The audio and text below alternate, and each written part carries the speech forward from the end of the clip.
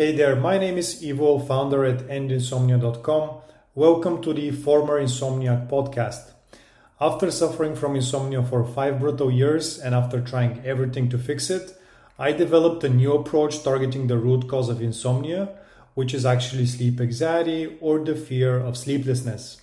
In this podcast, I talk about the End Insomnia system, where I share tips, learnings, and insights from overcoming insomnia and tell the stories of people who do, so you can apply the principles to end insomnia for good too. If you want to get a 30-day free email masterclass on how to reduce sleep anxiety that people usually paid $200 for, and also receive this podcast as a newsletter every Saturday, go to endinsomnia.com. Today I wanted to discuss major ways we're sabotaging sleep during insomnia. So to get control over the process of getting to sleep and staying asleep, we try all sorts of strategies like supplements, bedtime teas, relaxation rituals, sleep hygiene, pills, and many more. We call these sleep efforts, and our aim to control our sleep on a night-to-night basis with sleep efforts ends up backfiring and making the situation even more frustrating. Why? Because sleep is a passive biological process that is not controlled by will. Think of your heartbeat. Can you control that? Attempting to use willpower to force yourself to sleep when you experience wakefulness ends up getting in the way of sleep. This is because all that effort signals to your body and mind that there is a threat each night.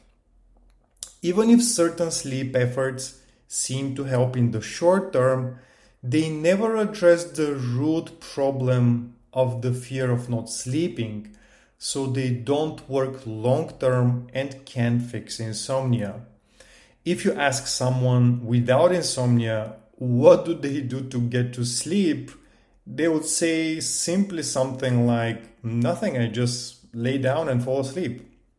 When you withdraw from social activities, cut out all caffeine, do nighttime meditation or exercise to that with the intent to sleep that night, all that does is create more anxiety and anticipation around sleep, which has a stimulating effect on your nervous system.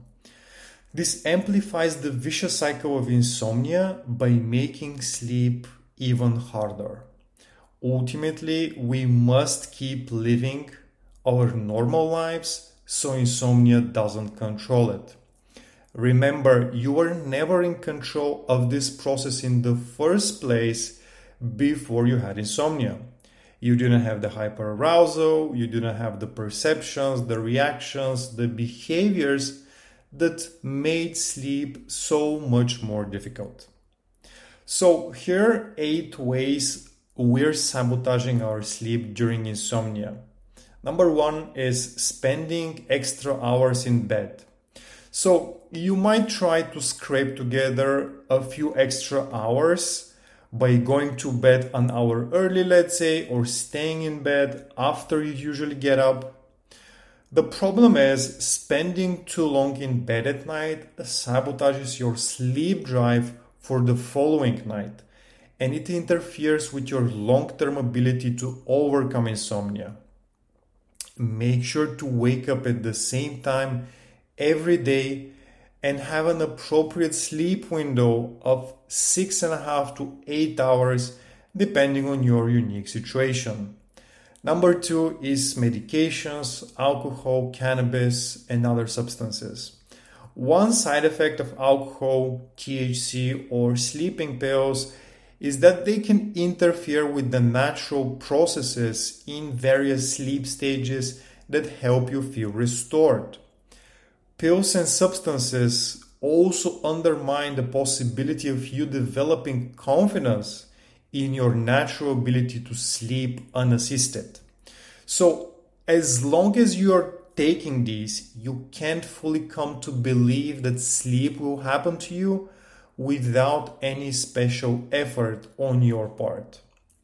They become a physical symbol of your fear of not sleeping and a reminder of how attached you are to your sleep going a certain way. Number 3 is relaxation and imagination exercises, or counting sheep, for example. When you can't sleep, you try breathing techniques, you try relaxation exercises, meditation, imagining a vivid scene.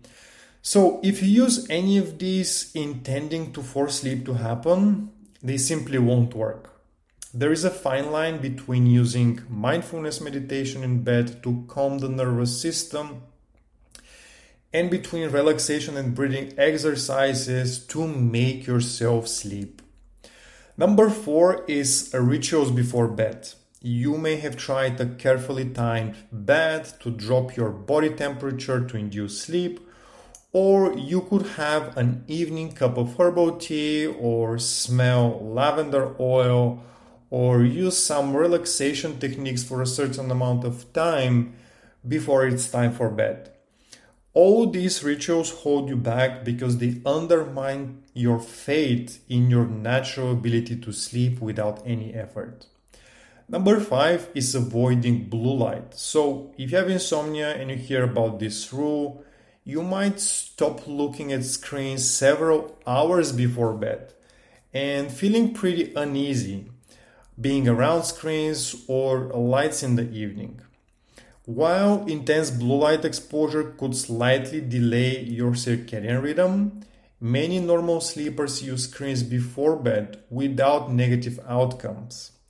Ultimately, it's not looking at screens at night that is causing your insomnia, it is the anxiety about not sleeping. If you use screens before bed, I recommend not exposing yourself to stressful or overly stimulating content such as horror movies or news that may cause anxiety. Number 6, withdrawing from social life. When insomnia feels crushing and out of control, it's common to start giving up on things in your life to maximize your chances of sleeping. You might also feel like you can't handle your life anymore due to the fatigue. However, the more you sacrifice parts of your life to manage your insomnia, the more insomnia becomes the center of your life. It's a vicious cycle. This can leave you feeling even more frustrated, powerless, and anxious.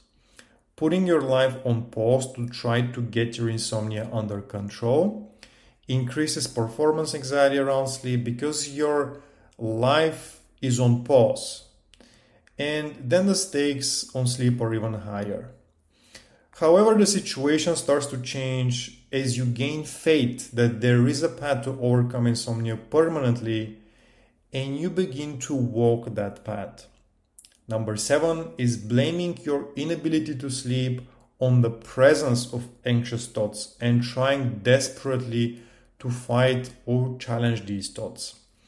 It can be helpful to challenge anxiety-fueling thoughts that may not be realistic. However, if you approach thought challenging with an inflexible and desperate intention to sleep, thinking that you must make these thoughts go away or your night will be ruined, thought challenging might not help calm you down. Number 8, stopping liquids, avoiding certain foods, exercising yourself to death. You may have these rigid rules, such as not drinking any water or any liquids for many hours before bed, to avoid waking up to use the toilet at night, or you might avoid certain foods in the evening that you've read may disrupt sleep. Anything special that you're doing before bed to prepare for sleep that you wouldn't be doing if you didn't have sleep issues in the first place could be considered an unhelpful sleep effort. Another common daytime sleep effort is exercising with the intent of helping you to sleep. While exercise is healthy and can promote sleepiness, if you take up a whole new regime with the intention of putting yourself to sleep, you increase the pressure on yourself to sleep.